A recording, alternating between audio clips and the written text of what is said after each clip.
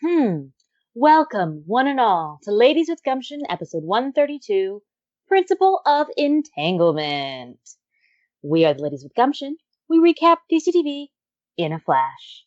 And I am Tatiana, here with Jessica. And May. You can find us at ladieswgumption.tumblr.com, on Apple Podcasts, on iTunes, Google Play, Spotify, Stitcher, or you can pay us the monies and find us on Patreon for 24 hours earlier than everyone else, and also with special episodes like Stargirl, Doom Patrol, and more. I think we're still the forever incoming Ron Weasley episode that one day will occur. And in 2021, you get 50% off this new year. So it'll just be $5 to listen to us talk about anything and everything, like Mandalorian or The Boys. Upload, which is coming back. Yay, Upload! Etc., etc. Patreon.com/DCTVGumption. First up, Bridgerton, because we did an episode on Bridgerton. We are talking about it. Has cast Kate, not Sheffield, but now Sharma, for season 2. Yay! We love that. Thoughts, feelings, questions, concerns? I'm I'm so very happy excited it's a for it. dark-skinned Daisy girl. I'm like, yes. Mhm. So it's nice. I suddenly care about Anthony Yeah. Bridgerton's sex life. He Right, does not exactly. deserve, but I do. Right, exactly. I'm like, I can't wait for him to get laid. Oh my god, yay! Before that, I was not looking forward to season 2 at all because the way that they wrote Anthony in the show was horrible. But now I'm here for it, just for her. Yeah. And for those who have seen it, Sex Education, she's in it and she's great. Yes. So Yeah. Yay! So I'm excited. And then in other news, Candice Patton was on E! News Ones to Watch, and we learned that she used to work for E! I did not know Yeah, this I didn't at know all. either. that was wild. I love that. Yeah. I was like, oh my god. So that was super cute. And she talked about, fighting the good fight, and she even shouted out, her IWDS. Not by name, but she did say, her fan base was really what helped her in the early days when she couldn't speak up for herself. They spoke up for her. I love that. Yeah, It's I did like you like when you join fandom, it's just supposed to be for fun, but you kind of feel like not to take credit, but we have to pat ourselves on the back just because we actually look at it what we were able to do was really, really incredible, and obviously for Candice to help protect her space at a time when she didn't really feel protected. So Absolutely. always pat IWDS people on the back every chance we get. Definitely, because she mentioned the fans specifically, not any of the cast, because they suck. So I think the fans do deserve the credit. So It's there you go. OG IWDS had some shooters, man. You could not get into invade Candace's personal space, Instagram, Twitter, speak out the side of your neck, and then leave unharassed. We were on your ass. Journalists tried to snitch on us to Candace and all this other shit. And she was like, I know, and I approve. It was good times. Yeah. So it's kind of funny because the fandom was so stressful because it felt like a job. Because you knew what would happen if we didn't. And even Katie Cassidy wasn't even a black woman, and it still happened to her with Laurel. APR. So yeah, exactly. We were we have to make sure this doesn't happen again. And it also set a precedent for other black women in other fandoms. So I think it's awesome. I think it's awesome. Good job, everyone. Yay. Okay. Anyway, Candice is the best, and she's always so humble, and also now she's able to speak out about her experiences and actually give more detail on it, which is great. But on the other side of DC world, I don't even know what we're calling it, DCU, whatever. Sasha Calle has been cast as Supergirl in the Flash movie. I didn't even know they're casted as Supergirl. I know. Exactly. This was That's why I was news like, to me. I was like, wait, what? This is a surprise for everybody. Because I'm like, yay, she's Latina and she seems super cute. The video where Andy Muschietti was That was so Yeah, cute. that was I cute, legit got teary. I was like, oh, Yeah. I'm so happy for And her. they're half in Spanish and half in English, and Yeah. all it was really, really super cute. adorable. But I'm also like, why is Supergirl in the Flash movie? What's the Flash movie? Everyone's in the Flash movie. Exactly. You Yeah. get a role. You get a role. Except you, Cyborg, not you. Yeah, I mean, God. I wrote, because I was just being shady. So when I published the news, on Illuminati, in the little headline title thing, not the headline, but the thing that shows up when you click the link, right? It's not the actual title. It's the The whatever you call byline? that.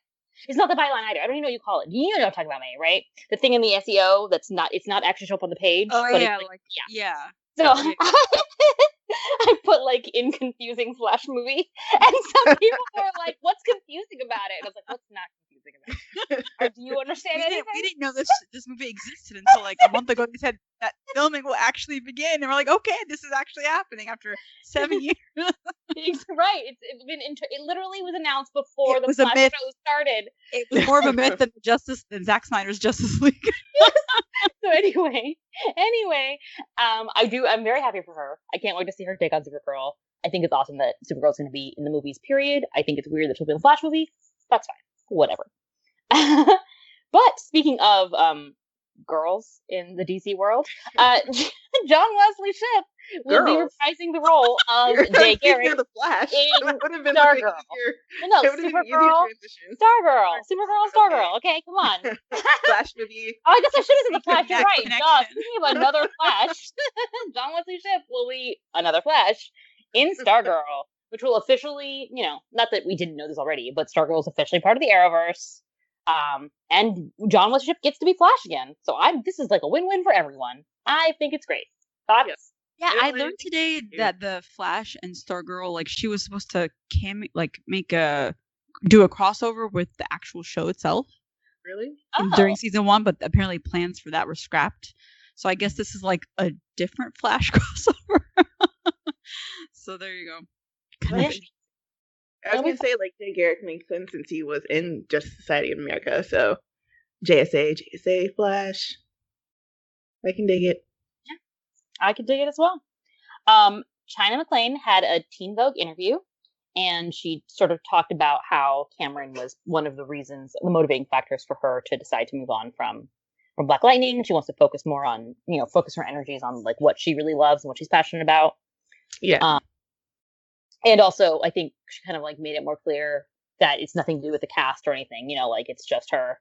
Because I think people were a little bit like iffy on when she posted that video on Instagram. It sounded like, so what happened? Something bad. Who did something to you? Exactly. But Who instead hurt she's like, you? no, it's just me. It's just me. So, would you like? Did anyone else have any thoughts on China? I was just gonna say that when I read the interview and she's talking about like her hair journey and why she felt the need to cut it off, and she's talking about how she had cut it off for a full year before she had really told the public about it. And San Diego Comic-Con, the last time we had San Diego Comic-Con was the first time that she had like premiered her new look to the world, and it was really good. Like I was at that San Diego Comic-Con in like the press rooms, and I was like, I remember that was like the first thing, and I think we were the first table that she sat down at, and the first thing was like, oh my god, look at you, like baby Christine. I thought like, because Christine Adams has like short shave cut, and so I was like, oh look, there's baby Christine, like you look so cute, I love your hair.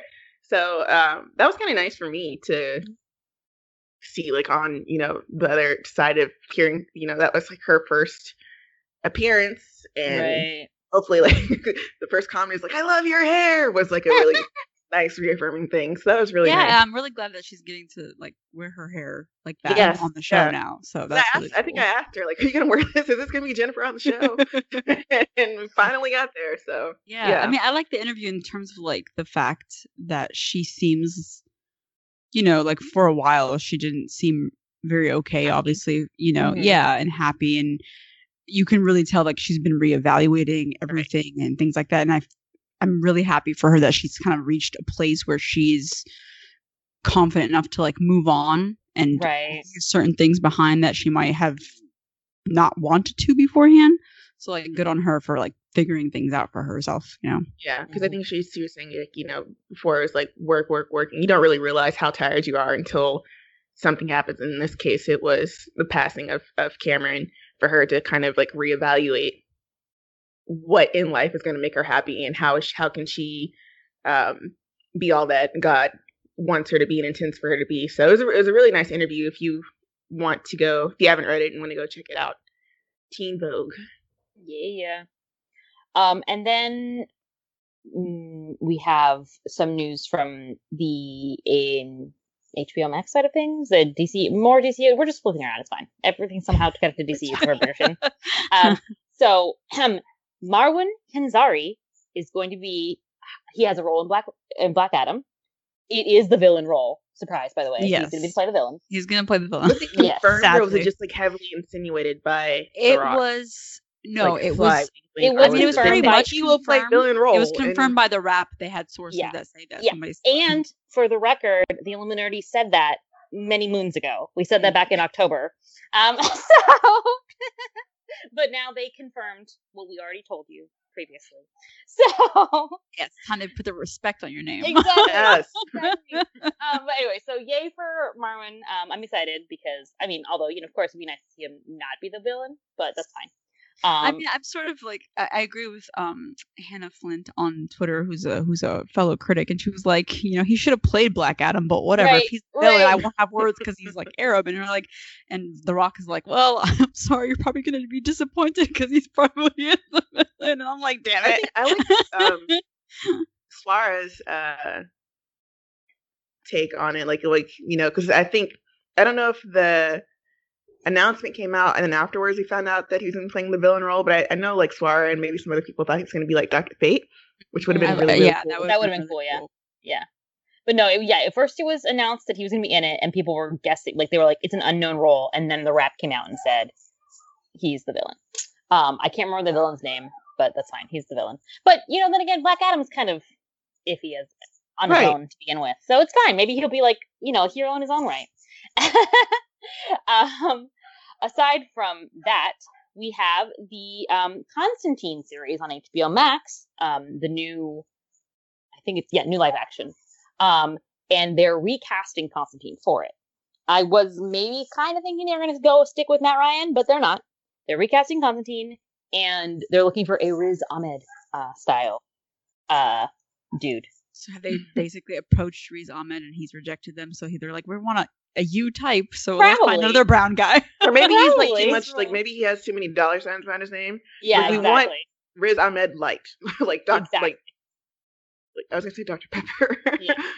Diet Riz. Yeah, because that's like when She-Hulk came out and they wanted an Allison Brie type, and then they got Tatiana Maslany, right? Mm. So it's like, and now for what's the other one? Ugh, the next Transformers movie, they want a Tessa Thompson type. So it's like, okay, so you're just like, okay, I see, which is like a really interesting way of casting. Like, be like, do you think you're the next Tessa Thompson? Come on I mean, I down. will say it's nice that they're looking for a BIPOC person, to Right. play Constantine versus Right. not. I love Matt Ryan, but if he's not going to come back for this show, they might as well change Right, it they up. might as well do it. Exactly. Like, if you're not going to have him, like, because obviously, I do, with people that are like, disappointed, I'm like, yeah, of course, we've been watching him play Constantine in various iterations for years, so of course people would be like, wait, why is it not him again? If it's not going to be him, then you may as well diversify. So, I support this. Okay. I don't know if you can hear my dog singing in the background. Yeah. Yeah.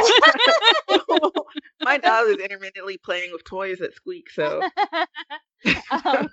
Then we have finally back around full circle. Black Lightning's Painkiller does seem to be moving forward.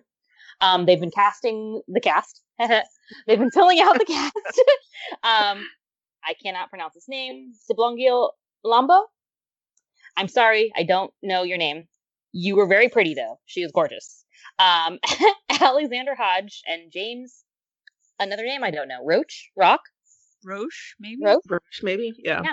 I don't know these people's names. They are all very beautiful people. I cannot wait to find out how they are related to Painkiller.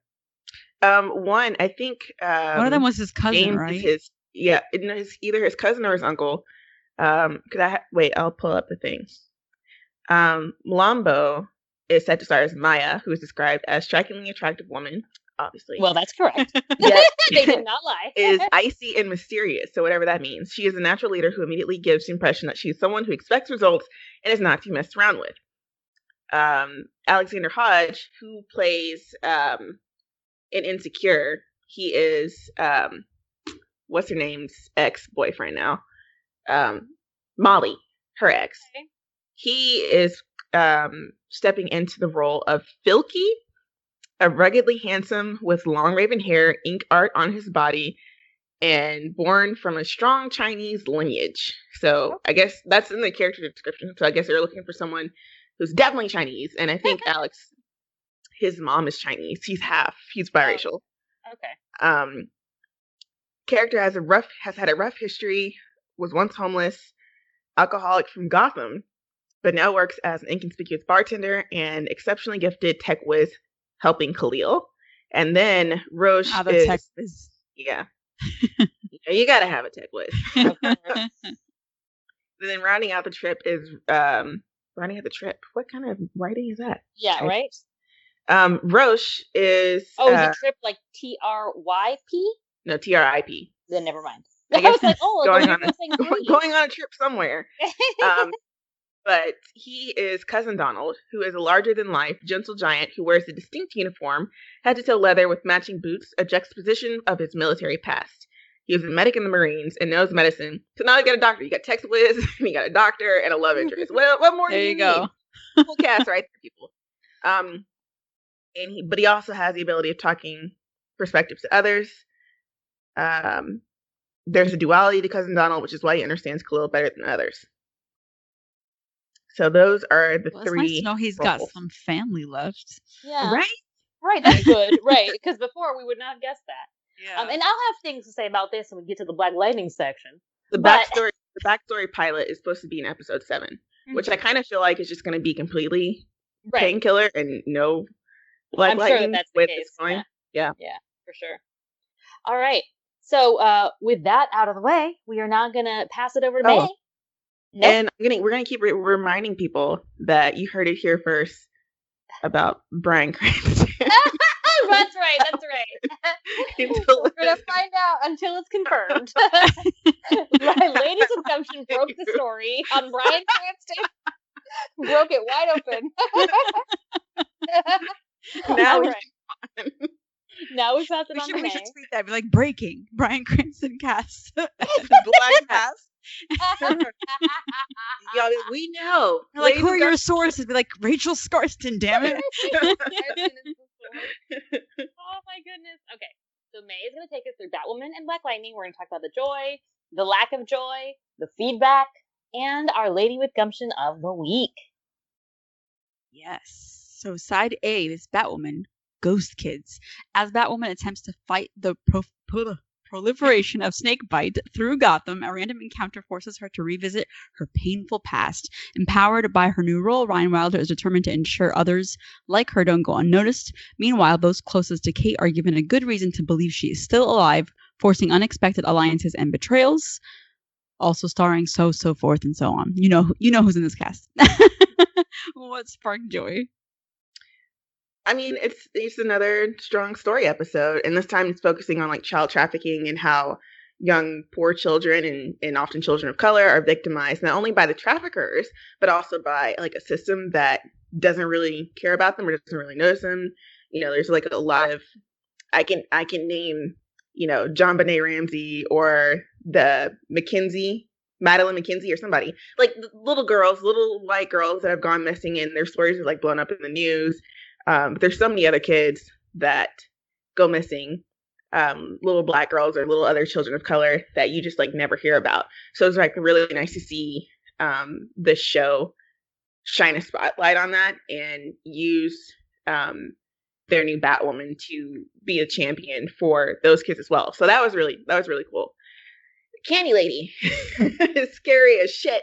It brought like a new meaning to stranger danger. Because like in many ways she's more scary than some like meta villain or whatever, because she could literally be your next door neighbor, someone that you worked with, like coworker, people that you have no idea what they're like behind closed doors.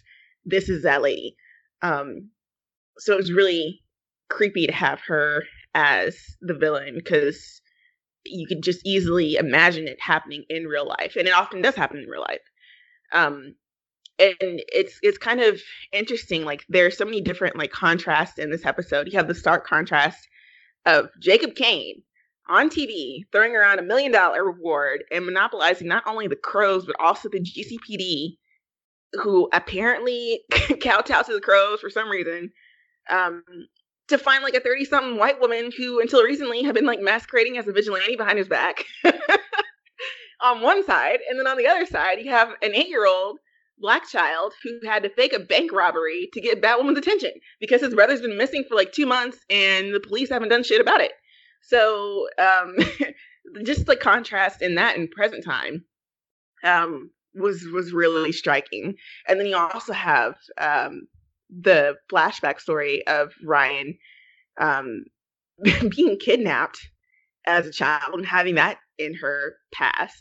And I was really taken by the title of the episode because the title is called Fair Skin, Blue Eyes. And I was like, that's a weird title. But then we saw that the Candy Lady was a villain. I was like, okay, maybe it was like referring to the Candy Lady and how she's like the perfect villain because no one would suspect her. She's a friendly white woman, suburban mom.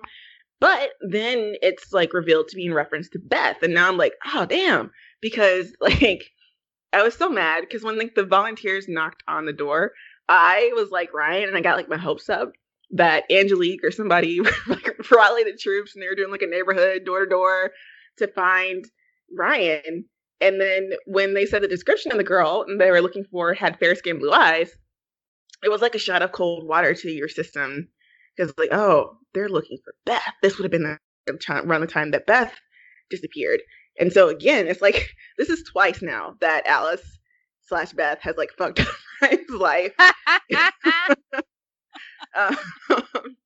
So I mean, like that in itself was, you know, their paths keep kind of crossing each other unknowingly at these weird points. You know, you had like Alice's gang members squatting in what was supposed to be Ryan and her mom's apartment and wind up killing her mom.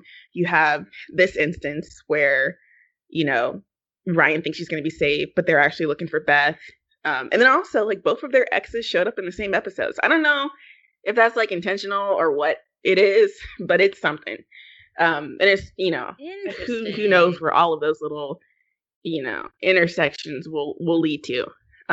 In other parts of the episode, continue to love Mary and Ryan's relationship. I am so happy that Mary asked Ryan to move in with her because I feel like that should have happened already. Like, clearly Ryan doesn't have a place to stay, so I feel like if Mary wasn't already in Kate's place, and that, you know, Ryan should have eventually moved in there. So I'm glad they're living in there together.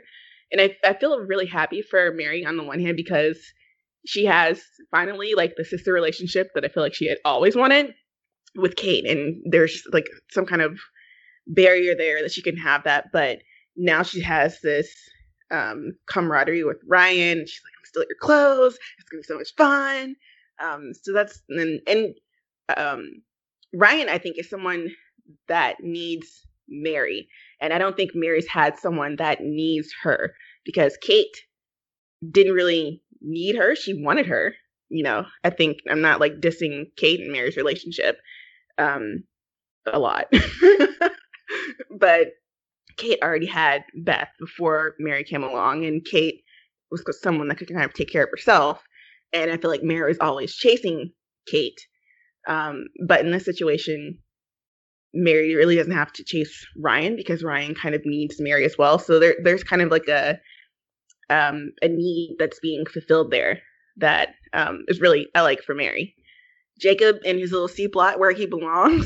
But I really love that in the climax of the episode, it again intersected with like all these plots are just intertwined really well together.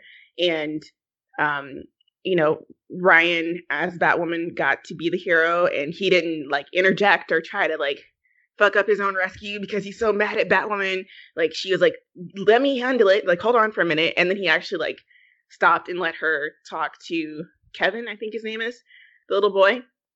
And that is correct. Growth. That is growth right there. So I'm like, maybe we are not, because last week I thought we were just like so far from the kind of mentor-mentee relationship that I'd hoped we were getting with Jacob, and now it feels like we have taken one or two steps closer to eventually getting to that. So right, the Lord knows, like, for Jacob. Yeah, because Lucas is not pulling his weight at all at the moment, so we need somebody else in there on Team Ryan. So that was cool. Ship. He's like, I'm gonna leave the Batcave for right. I'm like, where are you going, sir? Rude. Okay. We'll talk about you later. Okay. Go ahead, Tati. But yes. Okay. I totally agree about Mary and Ryan. I'm really loving that dynamic. I love that Mary asked her to move in and that they seem like they're going to have like a really fun time together. They really just get along and they seem to get each other on a level that other people don't get them. So I look forward to seeing that friendship, blossom further, or that sisterhood, right? And speaking of Mary, I really appreciated that she allowed herself, or that the story let her have some hope at the end, or even not hope, but like choosing to resolve or to conclude the Kate chapter for herself, right? Instead of just pushing it off and being like, well, I don't believe, I'm not going to believe, and therefore I'm just going to sit here. She was like, I'm never going to really be over it if I don't at least search, right? And then find the answer. Even if she still doesn't believe that Kate is alive, and Kate is probably not alive, at least she'll know that she did what she could. And I thought it was nice that they tied back to the whole thing of, missing pearls or missing kids in general. Also, I think it's a good arc for her because it's so unexpected, because Mary's always been the optimistic person. Like, we would be expecting, I would think, going into the season, that Mary would be the one that doesn't give up hope and that believes that she's out there and is searching. And instead, she's the one that was the first to be like, okay, well, it's over now. Closing up shop. So yeah, I think it's really interesting.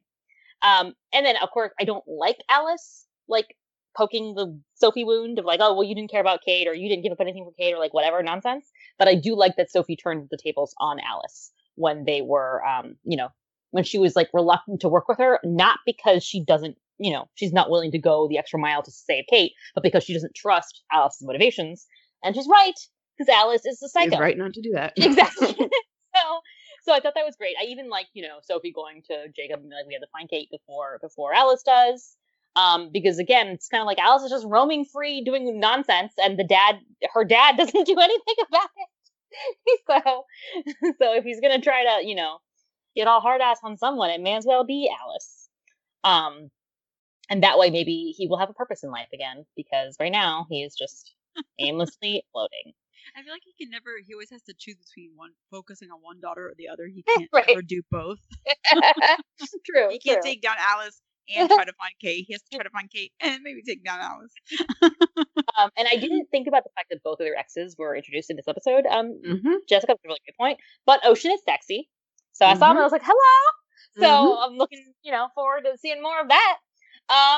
Man. And I know people are like kind of like disappointed that Batwoman is forcing like a heterosexual agenda on Alice, but and so am I. I mean, it's not. Okay. Still sexy. It's not like it's sudden, because she had a boyfriend in season 1, right? And then Beth was attracted to Luke, so yeah, we knew. We knew. We knew. But still, like, at least he's eye candy, because that last season she has great taste. Yeah, exactly. There you go. So I'm looking forward to it. Anyway, I did, just like you, I love this fair skin, blue eyes title drop moment. I thought it was heartbreaking and also tragically realistic. I think that the show is doing a really great job of incorporating Ryan's backstory and circumstances to draw organic storylines from, and to give us a new perspective on heroism and on who the city has left behind, on who heroes have left behind, on who the police force and the Crows have left behind. And like you already pointed out, it's so great to see that contrast. Not horrible to see that contrast, but it's great in terms of storytelling and narrative, that Jacob will pull out all the stops for his daughter. And everyone's just like, yeah, cool, of course, let's go for Kate, $1 million. And then it took 2 months. It took an alarm, going off, and it took Batwoman herself to come out and be like, okay, I'm going to find this child, who's been missing for longer than Kate, and is in active danger. So that was really well done. Also, I loved that we got to see her reaching out to Kevin and using her own experiences to make him feel seen, right? Using her fear of being invisible to make him feel seen, and that Jacob witnessed that. He sees how this Batwoman works. He has more respect for her. And like you said, he then, lets her do her job and is like, hey, maybe Batwoman is not the absolute worst. I should think about this. Maybe she knows how to do her job. I love when you said, like, he was like, how did you find him? I looked, because that's the first step, you have to care. You have to actually try and help everyone in the society. Also, it was great. They tied it back to the original search for Beth, the fact that the title drop was literally Beth, and then that also tied back to, like Mary had all the stuff that Kate had saved, because Mary hasn't let go of Kate, just like Kate hadn't let go of Beth. So everything was all one big, beautiful storyline. Good job, guys. Also, I thought that this was a really good introduction to Angelique, like, in the flesh, because previously we've only heard about her in a negative or, like, highly ambiguous light. Now we're actually meeting her. We see that she and Ryan are, like, ride or die for each other, or were ride or die for each other. So it's interesting, like, oh, what happened? What changed that? And also, I just feel it just based on this episode, I would just assume that is Ryan's ship. Because they had, like, I mean, I think it is, but I think it also was like hinting that it's super toxic. Right, of course. But it is. I don't know that there's. Well, I guess there aren't really ships on Batwoman, but none of them have. None of the, like, 2.5 ships on Batwoman so far have been healthy. So we'll see. But yeah, I thought they had nice chemistry. I'm looking forward to seeing how they're gonna, unravel that storyline, and whether it goes somewhere, not toxic, or if it is. Oh, I think it's gonna crash and burn for sure. Replaced by because we have to get to the part where the toxic lesbian ship is replaced by a beautiful one, the healthy one, yeah. And that, well, it hasn't happened yet on Batwoman. It didn't because Kate died. But it could have happened with Kate and Sophie, but it did not because she's gone now. So we need that to happen for Ryan. All right. All excellent likes. I feel like I have nothing to say after that, but I will say that this episode sort of reminded me of our earlier podcast months ago about how the Arrowverse does political storylines or just handles real life in general. And Batwoman wasn't on our list before, but it's definitely on the list now because I think that this season has done so well with handling, like you said, Ryan's backstory and working it into the inner workings of Gotham and the comparisons to our the real life society. And in this case, it was like Ryan's story was linked to the little kid who was kidnapped, and kind of like seeing the flashbacks, like a really good use of flashbacks and showing the terror, because Candy Lady was fucking terrifying. She was a psycho. Jelly beans. That was like some psychological shit. Like, oh yeah, it's like a 60-day back guarantee if someone comes for you within 60 days. Like, so she's coming and taking like one jelly bean at a time, and that looks like a lot. It's like 60 jelly beans looks like I have plenty of time. Then you just like it gets smaller and smaller. It's just horrible. It's diabolical. Yeah. And just like you said, she could be a neighbor. You realize people. You're like, oh, this person seems nice, and then they say something super like racist, or they show you who they are. And you're like, oh shit, I thought we could be friends, but that is not the case. And she is one of those ladies. She's definitely a Karen. Oh, absolutely. Yeah. But that was like just watching young Ryan. Like, you knew that she was gonna be okay because we know her now as an adult, but the fact that she had to go through that as a child and how like that messed with her psychologically, but also sort of knowing like Angelique kind of came for her at the end and was effectively her ride or die, because no one else was going to come for her. And that's just really like, it was just really tragic. And I think that they did the storyline really, really well in showcasing how no one pays attention. And then I think also it kind of like previews how much Ryan cares about Angelique, to the point that if Angelique does something shady again in the future, which I'm sure that she will, it'll be hard for Ryan to break that trust, because Angelique was the one that was there when she had literally nobody. Yeah, I feel like Angelique will be like the Alice to Kate. Yeah. Yes. Yeah. So I feel like there was really good setup for that in there. Mm-hmm. Yeah. So all of that was really, really great. And just like having, like you said about Mary and Ryan, I really loved, like I squealed with glee when she's like, let's be roommates. I was like, yes, this is what should be happening on this show. Amazing. Because it makes total sense. Her apartment is over the bar. Ryan works at the bar. Mary manages the bar. Like, it all comes together beautifully in this scene. And I think that they're just forging a really nice relationship, because right now it seems like everyone is sort of so focused on finding Kate. Kate's alive. Oh my God, we have to put in all our resources to find her. But Mary's like, sure, yes, Kate might be alive. I still want to hope, but here's Ryan and she's trying to help the city, and I really, really want to help her. And I feel like I could be a good use as a friend, as someone who can like throw money at things to help her. We all need a friend that can throw money at things. Yes, I would certainly like that. I would love that friend. Mary should be my friend. So I feel like they both sort of fulfill a lot of different things to each other to make it sort of like a well-rounded, balanced relationship. And I really like how that's developing very naturally over the course of like several episodes, and especially in this one. Now we're kind of like getting somewhere, Before it was just a dent. And like I'm really happy for Mary because like she deserves this. Ryan deserves to have someone who's going to have her back always, because right now we were just introduced to Angelique, and you're like, it's a little bit iffy there. We don't really know what's going to happen, but we always know that like Mary's going to be there as a person. So that's really great, and to have that established relationship. Most of Alice's stuff will be later on, but I like the fact that she's at least getting something that's going to be outside of just looking for Kate, even though this whole episode was spent on that. But like introducing Ocean, showing us that like she doesn't really remember him, and then kind of flashing back to her time on Koreana. So that whole like just that introduction to that storyline was done well. Like, oh, a mystery. So it's nice for Alice for once to have her be in a situation where she is not really in control of things. And I like to see like where that goes in terms of her journey. What did not spark joy? I mean, I get it. I get why we have to do it. But the disappearance of Kate Kane is starting to feel like a very oppressive rain cloud over the season that is keeping like Ryan's show from fully being able to fire on all cylinders. It takes up half the episode, every episode, and it pulls so many characters away from the main plot to obsess about the whereabouts of a character we know isn't coming back. We know Ruby Rose is not coming back to the show.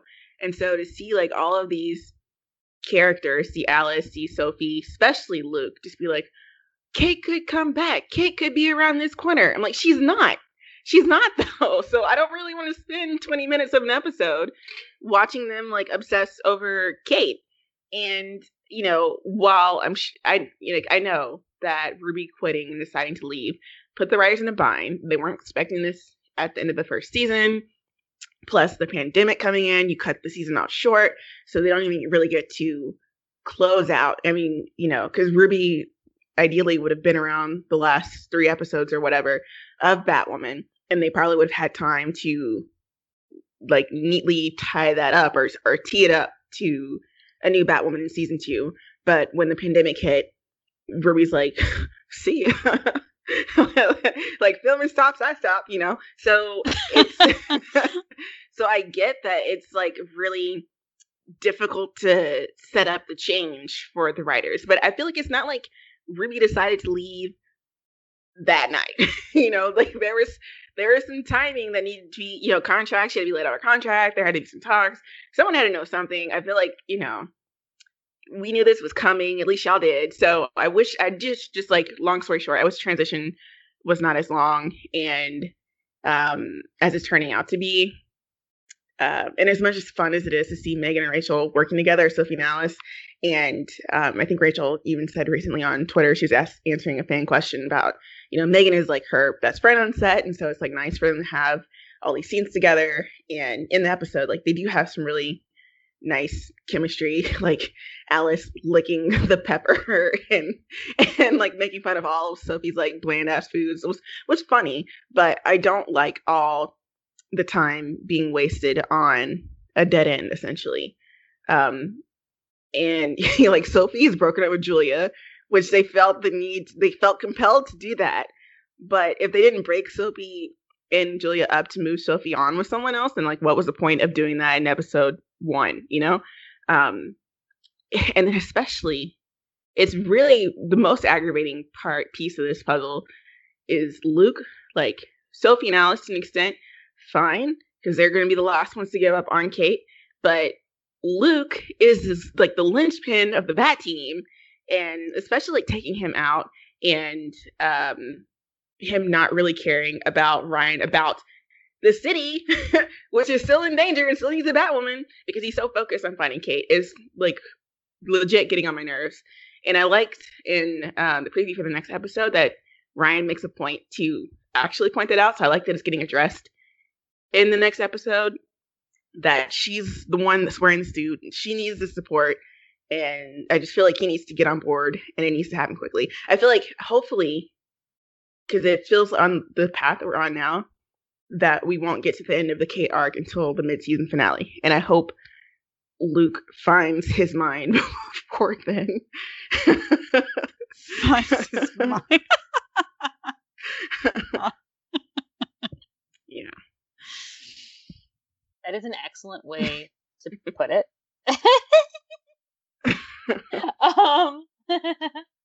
I also, I really hate that Luke doesn't get anything to do other than just believe in the power of Kate.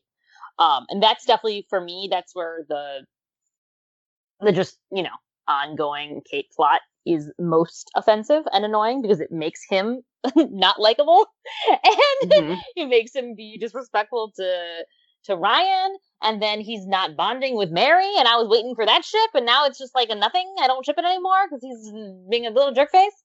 But I agree in general that yes, too much time is being spent on Kate because we know what the end goal is. If we didn't know, if they were keeping us in suspense, then it would be like interesting. It'd be like, oh my god, are we gonna find Kate? But we know that we're not gonna find Kate unless I guess she has a new face. But even then, it would be disappointing because we're building up Ryan. We want Ryan to be Batwoman. So it's not like we can have Kate be Batwoman at the end of this. So yeah. So it is just kind of like, it just feels like it's going nowhere. And it's, so far, I don't know, it's hard to know where it's building. Like, it works for Mary, and presumably it works for Luke, right? Those, even though I don't like where his is going so far, he's obviously going to let go versus Mary, doing one or the other, right, coming to terms, right? And they're both, from there, going to push forward with the new Batwoman and become like an even stronger Bat team. So that makes total sense. But for Alice and for Sophie, and for Jake, Jacob, whatever the hell his name is, I literally don't know what they're going to do after this, because they're not building a storyline outside of Kate. So it'll just be like a never-ending search for Kate, so they have nothing to do. And then once they realize she's dead, she's gone, what do they do? Is Alice going to, because Alice and Jacob, it could be she could have then turned her rage on Jacob, right? Or they could be having something. They could have a moment because they both loved and or hated Kate, and yet now she's gone, but they're doing nothing. So it's like, do they care about each other at all? And then Sophie, she could actually be processing the stuff that Alice is saying that she's processing, that we're not getting to see her process outside of that time she read the letter. So yeah, so I just feel like they're just spinning their wheels with really important characters by keeping the Kate thing in the loop, which I don't like. But outside of that, Julia, does Julia just not exist anymore? Like, they mentioned her this episode. I feel like, I don't know if she like skipped off to London while we didn't know. Like, is she on some secret mission, or I don't know. Like, reference it in the show. Yeah. So weird. Yeah, I don't know. Yeah. I don't know what they're doing with it. Yeah, like, is it because she's vacationing in Coriana? I don't know. Right? And I don't know if it's because they didn't want to, quarantine the actress, or if she's doing something else, or if they just don't care. She was there for like the first one or two episodes, right? So you're right. So you're right. I don't know. Then it doesn't make any sense. Nothing makes sense. But that being said, I think it's weird and dumb, and they should have literally she could be off. in the Batcave and be replacement Luke. She could. So yeah, I don't know. And yes, even though we already discussed this, and you're right, like, we already knew that Alice was heterosexual, or at least not gay, right? We already knew she liked men, period. I'm still just like, Ocean, you're so sexy, but I think it's weird. More so not just like, oh, here's another dude for her to make out with, but like that it seems like she really loved him at that point. Like, the way they framed it was like, ooh, it was like crazy Alice. Exactly, it was like semi-crazy Alice, but not like full-blown Alice. Right. So I guess that'll be drive interesting. Her over the edge. Right. I don't know. She can't remember. Maybe they were in love and they were gonna run off, and then she got drugged to like lose her memory, forced amnesia. So yeah, so it's more just like that. I was like, oh, I'm a dude, but really it's not a dislike. I'm just putting it here to be annoying because I do think that there are interesting possibilities for it. I just think there's lots of cliche possibilities for it too that we don't need, and it's just out of caution. It's a cautionary, dislike right now. We'll see. He is sexy though, so it could just be a like in the end, and that's that. His name is Ocean. You're like, okay. And like those ocean eyes. And it's so funny because like his character description sounded so boring. And I'm like, oh, but he's connected to all these people. I'm like, this is great. Right. I feel like he's like the Walter White. Like, whatever his description was like mentioning like plants and being a Zen farmer. I feel like he was like the creator of a major, maybe he created snakebite. I don't know. But he created some kind of drug and everybody is looking for him. So prediction. Yeah.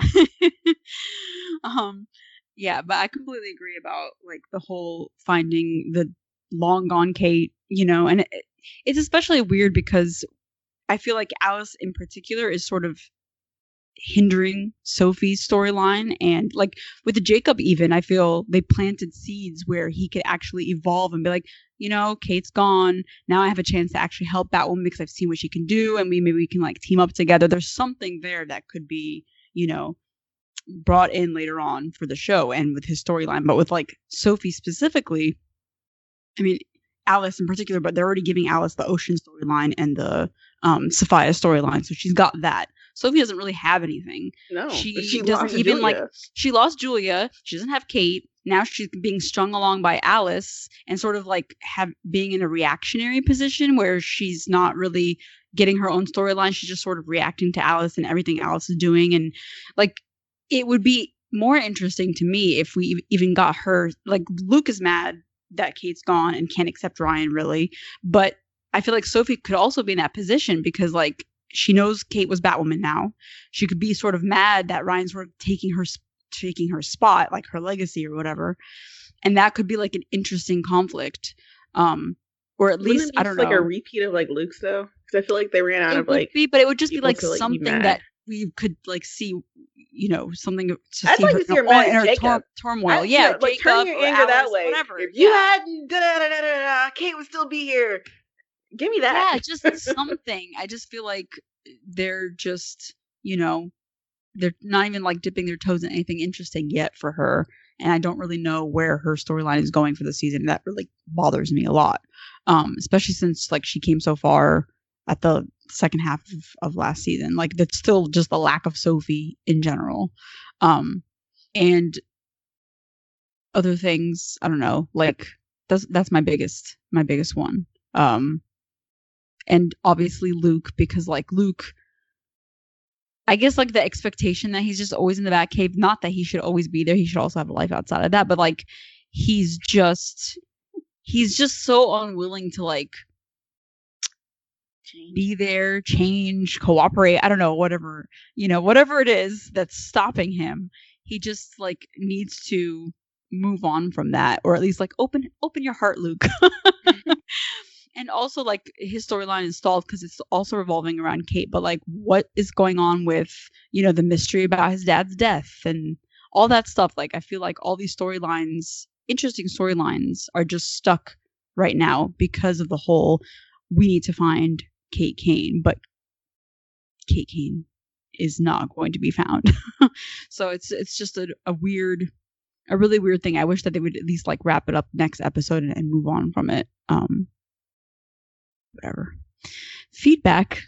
Who has what thoughts? A lot of feedback. Yeah, we did. Thank you. Okay, so starting with Shy One. Hi, Shy. It's been a while. Yeah, it's been a while. It's been a hot minute since I've written in. I hope Asima finds you doing well. Although I haven't written in, I've been meaning to listen to most of your hiatus podcasts. Aw, thank you. I would have to wait to listen to most of them until I watched the shows you all talked about. Then I'd be able to go back and listen and hear what you all have to say. As for the return of the DC TV shows, I'm excited for the Flash return. I don't plan on watching the new Superman show. No one does. I'm caught up on Black Lightning and decided to watch Batwoman Season 2. I wasn't a fan of Season 1, so I stopped watching it after Crisis. But I decided to return since they cast Javicia Leslie. Good job. Alright, so we're going to skip to her Batwoman thoughts. As for Batwoman, I'm still trying to warm up to the show. I'm not going to lie. Some of the dialogue in the first few episodes a bit clunky and cheesy. I do like that they gave a plausible explanation for why we have a new Batwoman, but I feel like it's still not about Ryan at this point. Mm-hmm. The constant talk about Kate makes it hard to move on and focus solely on Ryan as Batwoman. I get why they're doing it, but it's becoming a drag for me because I didn't enjoy last season that much. This episode had some nice moments with the Candy Lady story, and maybe I missed it, but I'm trying to figure out how she never got caught. She's white. Because she's white. Well, yeah, it's also because I think it's mostly because the kids that she would kidnap people are like kids that no people that no one cares about. She kidnapped foster kids and people with no families and all that kind of stuff. So right. It also didn't make sense why she didn't just try to kill Ryan or have her killed when they caught her. Anyways, I'm going to continue to watch and see if this season can do what last season couldn't. Get me to keep watching. Well, hopefully it does. I think it's, like if it's not your cup of tea, it's not your cup of tea. But it is, I think, not infinitely, but it is better than last season, I think. I think it's stronger than last season in terms of storyline possibilities, maybe. Mm-hmm. Yeah, much better. And also, just in terms of lead character. And storyline cohesiveness. Yeah, because I think there's a lot of emotional payoff and interesting layers for the first season. It did actually end up getting better as it went along, but Kate as a character just wasn't all that. So Ryan is definitely a better center, I think. Anyway, I forgot to mention this, and I like they finally remembered the Kryptonite storyline. Yes, yeah. I forgot to mention that in my likes too. I was like, oh, here we go. Okay, Marie. Yes, Marie. Listen to all your most recent podcasts and love them, especially the Batwoman recaps reviews. Your recap of the third episode will remind me to catch up on the show. Oh, well, I'm glad. Loving Ryan so far, especially her friendship with Mary and the growing pains with becoming the new Bat. Luke's tension with her is understandable, but it's not Ryan's fault Kate is lost. Mm-hmm. Their back and forth makes for great TV, but I need him to reel the attitude in soon. Him being suspicious of Ryan was hilarious, especially the shady book club comment. I love the fact that Mary and Ryan are so close already. Mary needed a friend bad. Yes, she did. Having watched the fourth episode now, I can say that as cute as the little truce scene with Angelique was, she seems like such bad vibes. Everyone says this. I read an article saying she's Ryan's kryptonite. Yes. Which is funny, as Ryan's got literal kryptonite in her arm. Or in her right now. But I hope she doesn't derail Ryan's life again. I do... Someone else... Oh, that's right. That's what that... Okay. It was what's his face? Do you know what I'm talking about? We hate him. Monel. When Monel called Kara his kryptonite. I was like, oh God. But that's when she remembered. Okay. And then we've got Swara. Hope you're all staying warm and secure. And wishes to everyone dealing with this poor weather. Indeed. I hope everyone is okay in this weather. I hope everyone's power is back on. I hope that we get better infrastructure. And I hope that we realize climate change is real, people. Mm-hmm. Okay, on to the feedback. I'm loving Batwoman so much. Ryan is such an amazing and dynamic character, and honestly one of my favorite protagonists on DC TV. I thought this episode, written by Ebony Gilbert, who I believe is a Black woman, did a great job at integrating Ryan's traumas into the story at hand. In particular, I think did a great job of showing the terrors of whiteness with the horrible Candy Lady. I had so much anger watching her anytime on screen. I think the writing and directing elicited the desired effect. Agreed. While I was so stressed out for Ryan, watching her be triumphant in the end, including saving Kevin, was, great. Even if the commentary might have seemed heavy-handed, it's a CW show, I think it made for a very effective point about how too often the system fails and actively perpetuates harm on Black children like Ryan and Kevin. I love this version of Batwoman so much, and I hope she continues for a long time in the TV series and in other media. You know what? That reminds me that I forgot to mention my other point is that I don't like that all this the torture porn that is Ryan's backstory. Because I feel like it's a lot. She already had a lot when we got the description because her dad either died or left before she was born. Her mom died in childbirth. Her foster mom that she loved more than anything was killed in front of her. All of this stuff going on.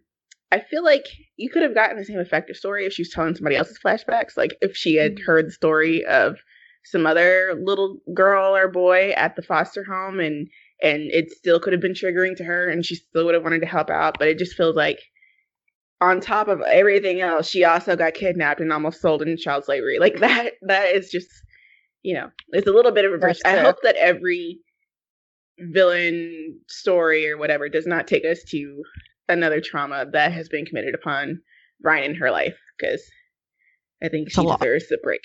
Yeah. Yep. All right. All the feedback.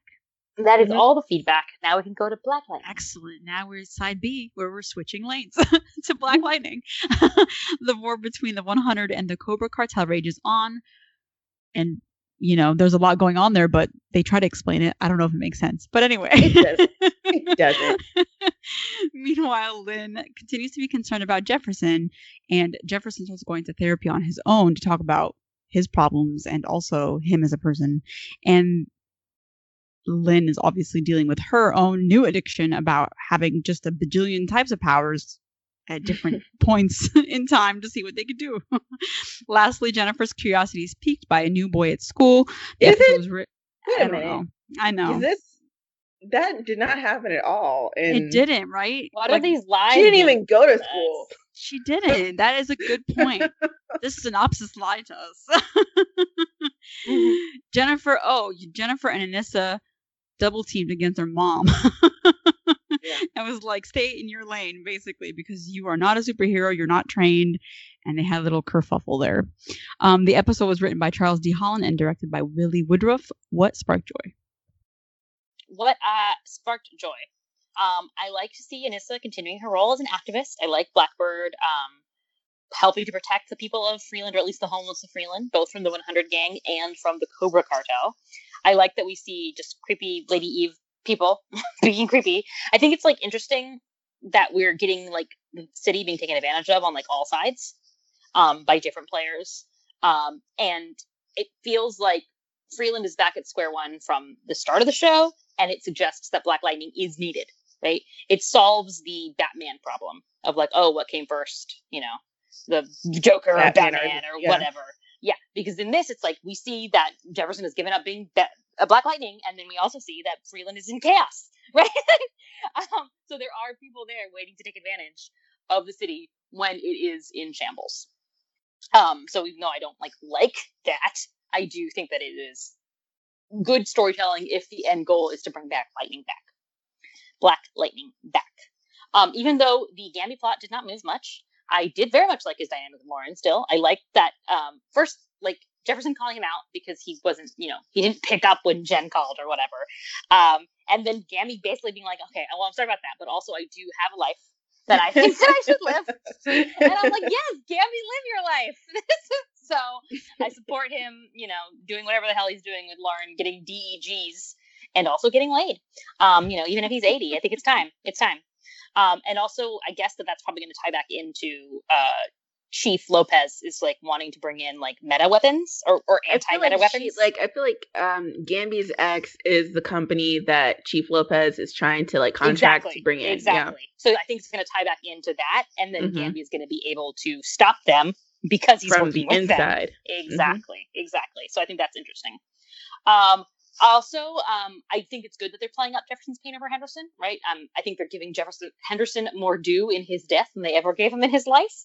So that, I guess that's nice. But we do see, it gives us a lot of insight into how he operates and the guilt that he carries, right? And now he's transferring that pain of losing Henderson into that fear of the possibility of losing his family members, of losing his daughters. And it's really affecting like everything he does. I also really loved his therapy session, the one-on-one therapy session. I felt like the therapist was actually helpful in that one. And when she was basically like, you have like, you know, giving him permission to like feel his feelings, right? Like he's like, okay, you don't have to. It's not like you're not talking bad about her if you express your discontent or you express how you're feeling in your marriage. That's part of therapy. So that was good. I liked the Tobias and Jefferson face off, and it's like we see how Jefferson is just so easily losing control as himself, right? So you know he's like on the brink still. And also when Jefferson called Lynn out for her being addicted, right? For putting one addiction to another. Yes, finally. Accurate. And I also loved Anissa and Jennifer ganging up on Lynn and being like, you need to back off. And also like it does give you that real sense of like Lynn feels like she wants to feel needed, right? So it's part of now that's like now she feels like she's being left out of her family because they don't need her, quote unquote, right? Because she doesn't have powers, even though she has always been the one they need because of, her brain or because of her reasoning and because of just literally the fact that she's their mom. There's many ways in which she is a relevant human being as a scientist and as a mother and as just a person in this earth that does not have to do with her powers. But she's focusing all that, She thinks that everything has to do with the powers now, which is interesting. So yeah, that's all.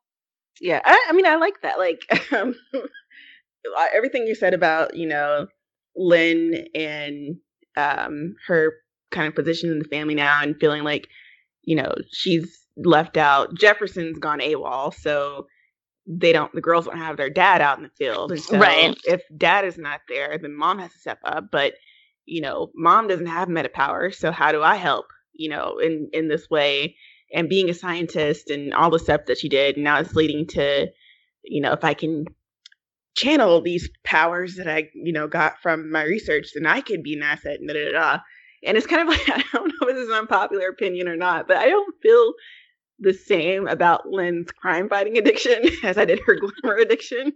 It's really funny because I was trying to like justify it to myself why this addiction is so much more interesting to me. Because it's basically the same thing, right? Like, her motivation or excuse, if you want to call it, is the same. It's like, in the name of science. She took Glimmer last season because it was like Adderall to help her focus on saving the Greenlight kids in the name of science. And like this, season, we've seen her testing out different powers and, solving crimes or stopping crimes, but also documenting the changes on herself. And you're like, oh, I wish Jefferson was here to help me, talk through these side effects, blah, blah, blah, blah, blah. So it's still like in her mind, in the name of science, but also it's not because it's still like an addiction. She's still her obsession with her research is easily sliding over into addiction. But it's just more interesting to me. I don't know, because I really hated it last season, but some I don't know. I'm just a hypocrite, I guess. I don't know. But I mean, in this case, I guess you can argue that like it's still an addiction, but she's sort of more on the same level, like as her family, because it's powers, and they can always argue about powers. And it's not like destroying her mentally in the way that Glimmer was, but this is like superpowers to, in terms of like heroism, and it goes back to like her thing about Jefferson about being a hero, heroism as an addiction, and all this kind of stuff. That's interesting, and like Jefferson is right in his concern about the way that she's treating it. But you still like it. But I still like it, and I still also understand from her point of view. Again, like she's not just.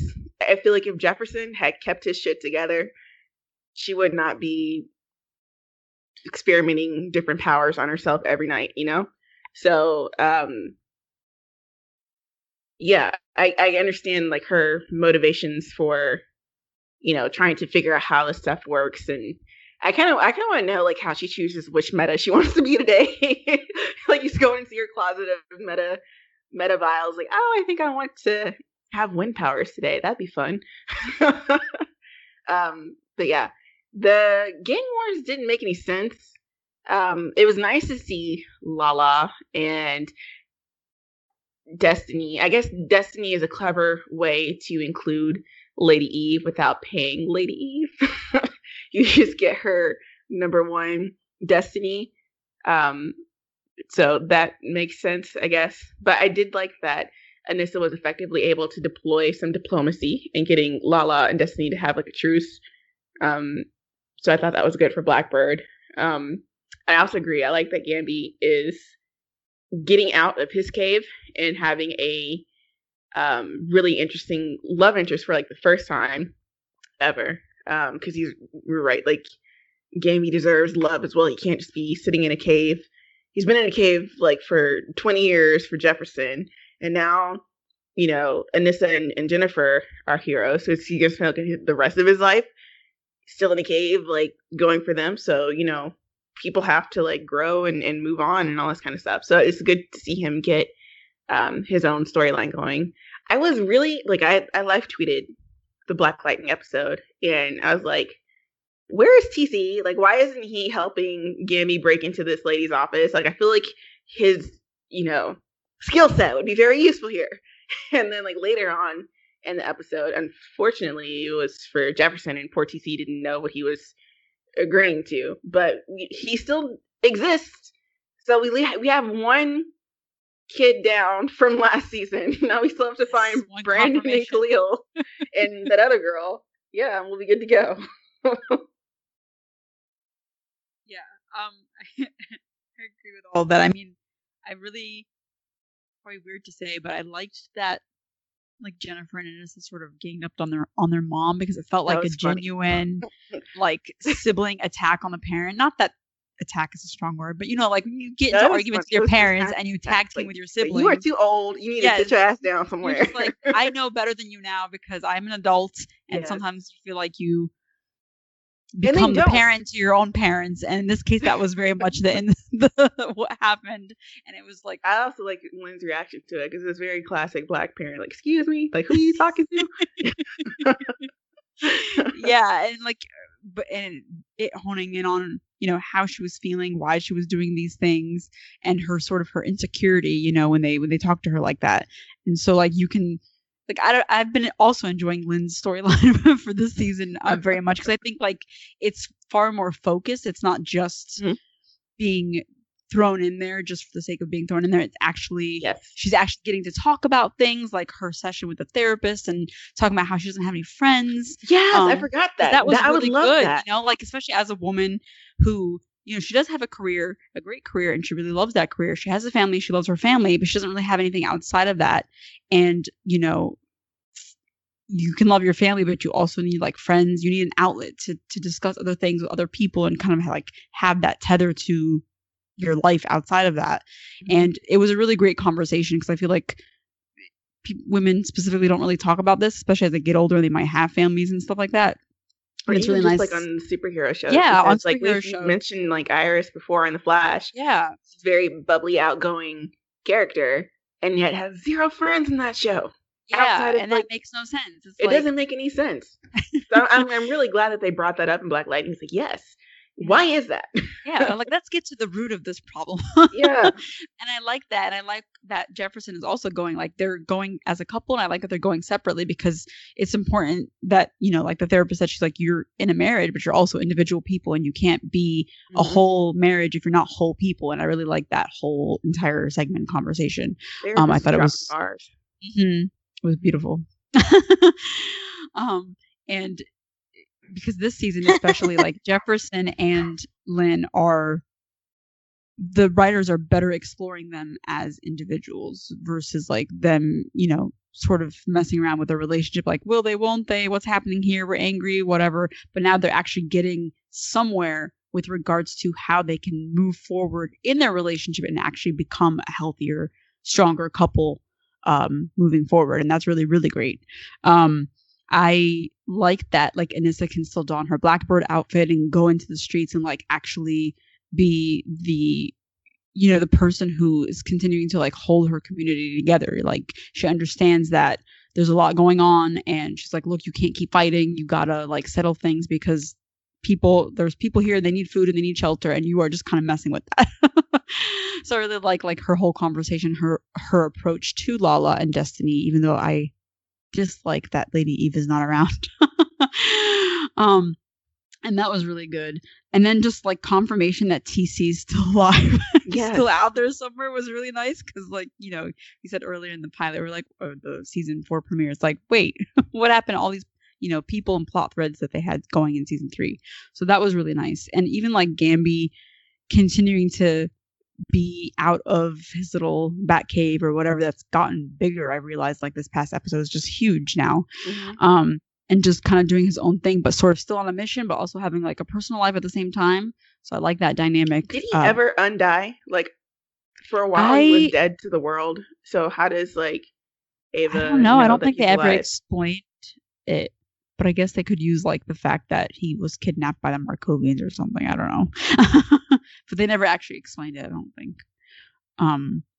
but yeah, so all of that was really strong and really great. Even like Jefferson's fear of losing his children when that man's son was like shot, and it was somebody he knew as well, was really like painful to watch. So yeah, it's like a lot of good stuff is going on right now on a personal level with these characters, and I really like that. What did not spark joy though?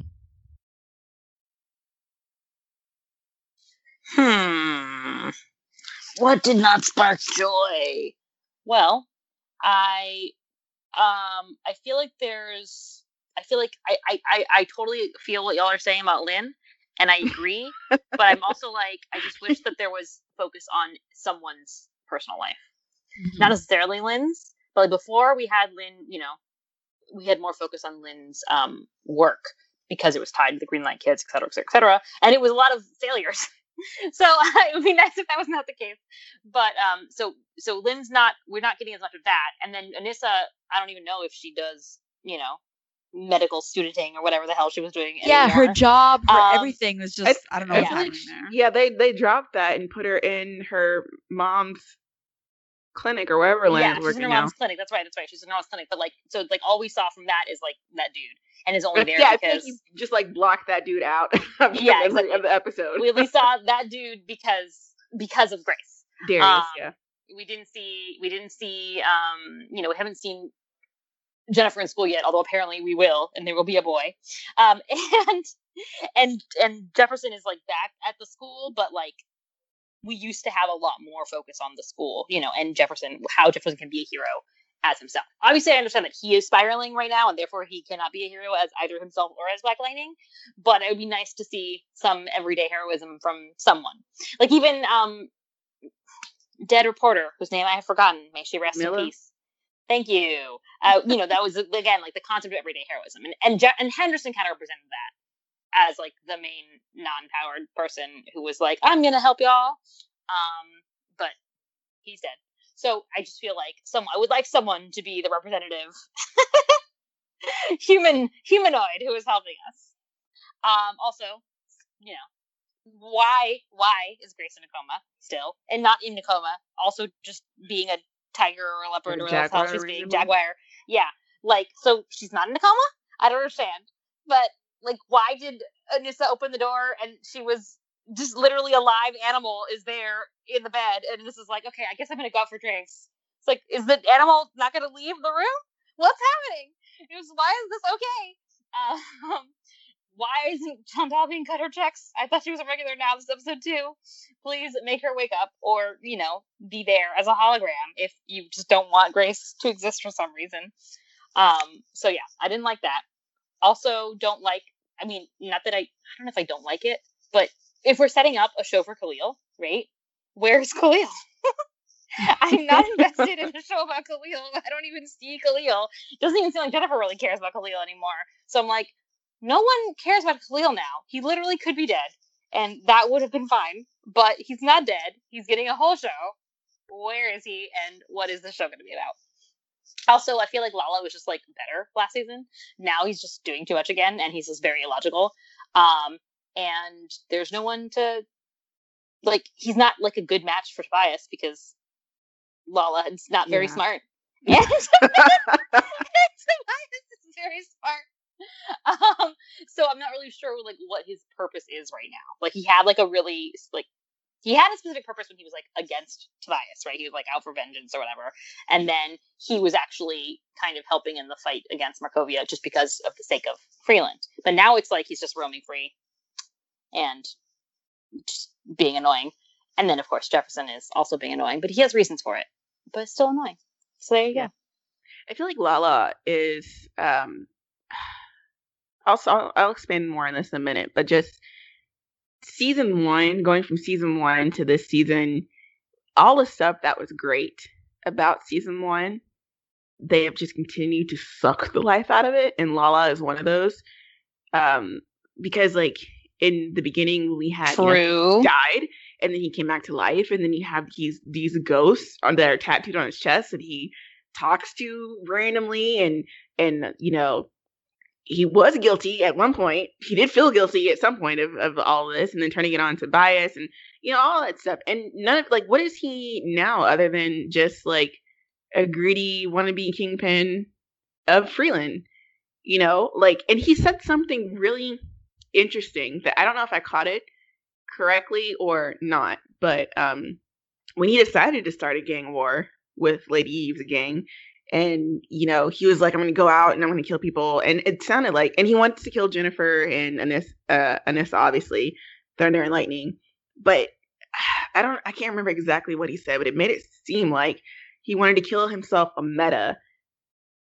So that, like, I don't know how his powers work anymore. Like, if he kills somebody, does he get their powers? You know, or how does that work? Because, like, I mean, he hasn't killed a meta yet that we know of, and we've seen him, side effects of him killing people is him showing up in his head and making him feel bad. But, like, if he killed a meta, what does that do? Does he know what it does? Like, you know, let's shoot a meta and find out something to make his situation seem more interesting again, because it feels like it's just wasted potential right now, and I don't know where it's going.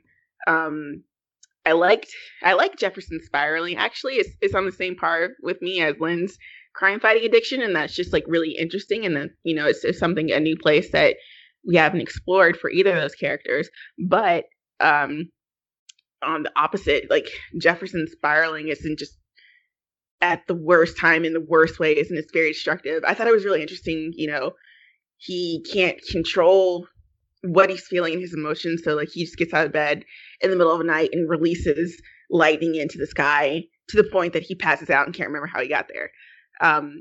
That's interesting. But then when he gets to these places, like hearing Marcel's story about, you know, how his child was shot in the street, and trying to not knowing what to do with that grief, somebody else's grief, not knowing how to help that person, and as, you know, Black Lightning, or as Jefferson, it becomes very destructive.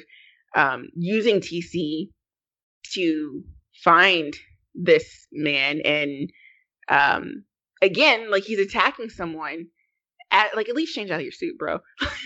First of all, but he's attacking someone as Jefferson. And it's just, like, you turn off the lights, but, like, I can still see faces in the dark, you know. And so it's, like, only a matter of time that he's gonna get caught. More careless, and someone is gonna be, like, know that it's him, and the pieces are gonna be connected together. And there's not a lot he can do to escape that or justify what he's been doing as Jefferson, just because he's sad that Henderson died. Like, you can't really use that as a justification. And I don't know how they're planning on getting to that, but it's just, you know, it's not right the best side of Jefferson that we're seeing. And it's really interesting, because the other thing that I kind of liked, but was also frustrating, is that everyone in this family has good points. Like, when Anissa and Jen are telling Lynn she should sit her ass down somewhere and calm down, or when Jefferson is like, you know, he traded in one addiction for another, and when Lynn is like, you know, you girls are out there and you think you know what you're doing, but you don't know what you're doing, so I need to be there to help you. Or to Jefferson, how, you know, you're not even expressing your grief fully, and you're holding things in, and everyone is right, but they're all so head ass about their own issues that no one is taking anybody else's point of view into consideration. Right. And it's just, like, a mess. It's, like, realistic but annoying. Yeah, and so that's another thing from season 1, where I feel like we repeat this every season, that core of the show is the Pierce family and the bond that they have as a family. And it was strong in season 1, and it's just got dimmer and dimmer and dimmer. And it doesn't, like, I feel like, you know, bring the family back together. Family is a center. And they're like, say less. But then they do less. They don't say that so they're going to fix it. They just keep taking it away. And it does feel, especially knowing how this is the last season, and how abruptly they decided to announce that they're going to end it. It just feels like they don't care about the show anymore, and they're just doing stuff until they can get to what they actually want to do, which is the Painkiller series. So it's kind of like disrespectful in a way. Yeah. I don't really see how they're gonna. I don't at this moment. I don't really see how they are even attempting or trying to bring this family, the community, the show back together. Right, back together. Yeah, that's so true. Yeah, and then finally, my final thing, like, despite Anissa and like immediately making it clear that she's a lesbian, like, I still don't trust Darius or that relationship, just because of the way that they set it up. You know, first he's like hitting on her, she's like, "I'm a lesbian." She's like, "You're hitting up the wrong tree," or whatever, and he's like, "Oh yeah, fine, platonic." But then it's on top of Anissa feeling tired of waiting for Grace, and you know, when she sees the Jaguar, she's like, forget this, leaves Grace to go out to have like a fake date with Darius. And their whole conversation is about how do we know when it's time to let someone go and to move on to find something different, like dead dogs and all this other shit. Like, Darius, like, what are you doing? Like, I don't even know you. Like, I don't care about all your problems. Like, why are you here? Like, why is you here? And I just don't like, with all the other stuff that is like giving me the vibe that the writers don't care about this show and the writers don't care about Thunder Grace. Like, I you know, they said it, so maybe they're trying to cover themselves. Like, you know, she said that she isn't, but you know, I just don't trust it. I don't, because they would do some bullshit like that. And, I completely agree with that, because it's not like they've spent the last 2 episodes convincing us that this is the ship, because they're like, make Chantal a series regular and then put her in a coma and then make her an animal and then have her show up in the next episode. Like, I don't know what you're doing, but I'm annoyed. But Anissa's spending like a lot of time with Darius and like consoling Darius, and Darius is like, "Oh my god, this is so hard. How do we do that? How are you so strong?" I'm like, shut up. Yeah, it did it. Like, if you're right. It was like, if straight, they it would were, totally like, be a like stretch- a rebound relationship. Yes, type if thing. she was, Right. if she was like bisexual, that would have been a moment for them to like come in close and almost kiss. And I just like, I feel like they want to do that. Yeah, and Right. it's like, it is like, probably they're gonna use him to be like, you know what? No, I really do care about Grace, and this is the relationship that I want. But like, why did he have to make you realize that? I don't understand. Let's try, man, once. I know. So that's super frustrating, and it's like starting to grate on the nerves, because we really don't know. I don't think they ever confirmed how many episodes any of the shows are going to be, except for like Supergirl this season, and it's really frustrating to like not know how long we still have left before things are going to end. And even though it's like still early on in the season, it doesn't feel like they're trying to wrap up certain things. Even like, that's why, you know, as much as I like the exploration of Jefferson specifically and like his grief and what he's going through, I feel like it's just stressful, because I don't want him to like get caught. I don't want him to end up in jail. I don't want anything to happen to him that's going to go wrong in a last season. I just want the family back together. You want community building, like you said earlier, you know, like, where is all that stuff that we used to have?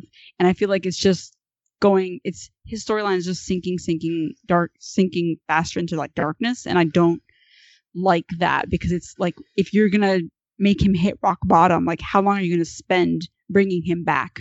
You know what I mean? And it's just frustrating, because it is the last season. So it's like, we need this to kind of like move forward a little bit more and do a better job of kind of like trying to bring it all together, or like have him, you know, move on in some type of way. It's not like I'm asking him to just, you know, up and forget Henderson, but in Showtime, it's also been like a year, and, you know, there's only so long that I can watch him spiral. Right. So yeah, that's frustrating. And I like Lala, I like Destiny. I think that they could have something really interesting there with regards to like post Markovia, what's happening with the community, how it's sort of like them having 2 separate gangs. It's sort of like the community is itself broken in a way, or like split in half or something like that. That's interesting, but I don't think that they're doing it really well with Lala as an imposing figure, you know? And you know what else? I feel like they all, like, both gangs also think that they're doing the best for Freeland. So it's another one of those, like, people being head ass about their own issues and not realizing they're doing more damage. Yeah. They're actually, like, what they're doing is actually damaging the city. Mm-hmm. Yeah, exactly. So, I don't know. Hopefully we will get more answers. Do we have feedback? I think we do. Yes, we do. Yes, we do. From Shine Swara. All right. So, starting with Swara. Overall, I like this week's Black Lightning with a few quibbles. I guess Jen is completely okay, and we're just going to forget what happened in the ending last week. Oh, yes, that's true. She just fell and it's like, oh, okay, she's fine. Yeah. And the mom but she almost, because didn't she get, like, hurt again? Yeah. So, yeah. Okay. I like this episode offered a lot of breathing room and communication for the Pierce family after having none the past season. While there is a lot of conflict, I'm glad to see them actually communicating. Watching both Lynn and Jefferson mess up in their own ways is intriguing and frustrating. Yes, intriguing and frustrating is the perfect way to describe it. We understand where Jefferson is coming from, but why isn't he at least wearing a mask to protect his identity? Yes. Maybe he just gives no fucks anymore. Honestly, I can understand that. Lynn is continuing to be reliant on Greenlight. It's honestly still frustrating, but again, it's understandable. I'm hoping she, Jenna, and Nyssa settle their differences too. Jen, it seems like they're setting up her exit, maybe to be a vigilante elsewhere. I'm not sure. And we get Grace woken up, but as a cheetah. Please just let Thunder Grace be happy. Yeah, I can't. Okay. I'm still just so confused by that. I was like, so is it different? Like, she's awake now? Like, this means she's not in a coma anymore? I and you're just gonna leave? Or is it just like, she's just in a coma but sleep cheetahing, and that you're gonna leave? Either way, like, why would this she happen leave? Before? Is that why Ines is exactly? You know? That's I'm so confused. She's awake the first time, then I'm like, oh my god, you'd be jumping for joy even if she is a cheetah. Right. Exactly. If that was the first time it happened, then she should be totally like, this is a whole new thing. But instead, she was like, no, not today. Not today, Cheetah Grace. Okay, but anyway, moving on. Shy One. As for my thoughts on Black Lightning, I must say I'm not the biggest fan of what's happening with the show at the moment. I feel the show is missing its heart. I feel that too. I barely recognize the show compared to season 1 in regards to the Pierce family. The family is barely in the same room, and when they are, somebody is mad at somebody else for something. Even Gamby is off doing his own thing. The show just doesn't feel cohesive to me. I agree with Jefferson this episode. Lynn seems to have traded one addiction for another. The way they have her acting feels the same as last season to me. Then we have Jefferson out here being reckless with his powers, exposing his identity. I know they're dealing with what happened last season, but it just feels off to me. I think that one big thing, the first big thing that I would say feels off is because they made it a year instead of like just refresh in the memory. So I think that is kind of weird. And then also the fact that it's the last season. And I'm assuming when they started the season, they didn't know it was going to be the last season. Because, like, the beginning doesn't feel like last season things, you know? So I don't know. Maybe that's why something's a little off kilter. But that's the feedback. Thank you so much. Excellent. Do you have any predictions? Swara seems more optimistic about Jen's exit than I do. That's all I'm gonna say. Because the way that she had a near-death experience, right? Episode, she gets in the middle of like the gunfight, and she gets injured. She heals herself, but the way that they were talking to Lynn about how Lynn needs to step back and not seeing that. Stop. What is happening on the microphone? I think it's Tati's dog. Oh, I see. Yeah.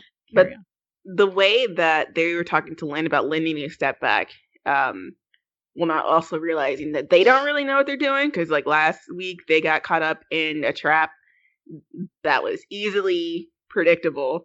This week, Jen gets hurt again. Like, she's not infallible. So I don't know. I just feel like she's gonna go one too far that she can't like come back from, or something. I don't know. I'm just not that. They've given me no reason to feel very optimistic about the way that they're going to choose to end Jen's saga. So, and I swear to God, if there is one more look exchange between Nyssa and that dude, I'm going to lose. Calling the cops. Was promoting it. A clear guy, or someone with less chemistry with great. I will say, with like, Nafisa, please. I would just want to say that I'm frustrated because, like, even after, like you were saying earlier, Jessica, that they just stopped caring about the show. Even the promo, like after the episode ends, there's no promo for next week. Just Riverdale starts playing. I'm like, what the hell? What is happening? I thought that was maybe it's just like my like network or whatever, but no, I saw like no one else got like a promo. Like, what the fuck?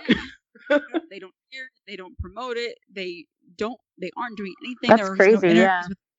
It being its last season, like what they're looking forward to or how their stories are wrapping up, nothing. And it's just so annoying to me.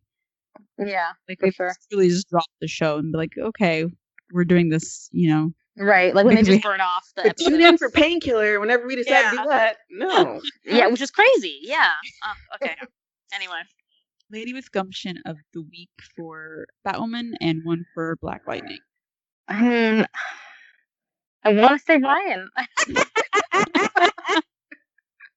It's hard not to say Ryan. Yeah. Childhood trauma, literally. Yeah. Literally, figuratively. Yeah. She saved a child. She went back and as an adult to face like her demon and and she stopped another child from facing that fate. So yeah, Ryan. I mean, there's not. And she put Jacob in his place. She did. Yeah. Yeah. And then Black Lightning, or do we care? Black Lightning. Who would be the Lady with Gumption? Who? I mean, right. Anissa did stop. She did. That's true. Anissa did do some good stuff. Yeah, she did. She did. So and then Lynn had the gumption to shoot herself with the power and go save her child. That's true. She did. Well, yeah, Lynn was really trying, man. Yeah, she did. She had that did take gumption. Get her, young lady. If she wasn't there, if your mother wasn't there, you wouldn't have been saved. That's true. But Ryan would still win. So Ryan takes the cake. We got some nominations. Wonderful. Next week we will have 3 shows. We'll have Batwoman, of course, Black Lightning, and the new edition, Superman and Lois. We'll get all our thoughts on that. We have 2 shows. We'll have 2 shows because I refuse. Are we really not doing Superman and Lois? You know we will. We'll watch the episode. It's a surprise. Yeah, exactly. Stay tuned to find out. Come back in minutes of our time. Who wins in this battle of life or death? Otherwise, of course, you can reach us at ladieswgumption@gmail.com, ladieswgumption.tumblr.com, and until next week, fare thee well. Bye. Bye.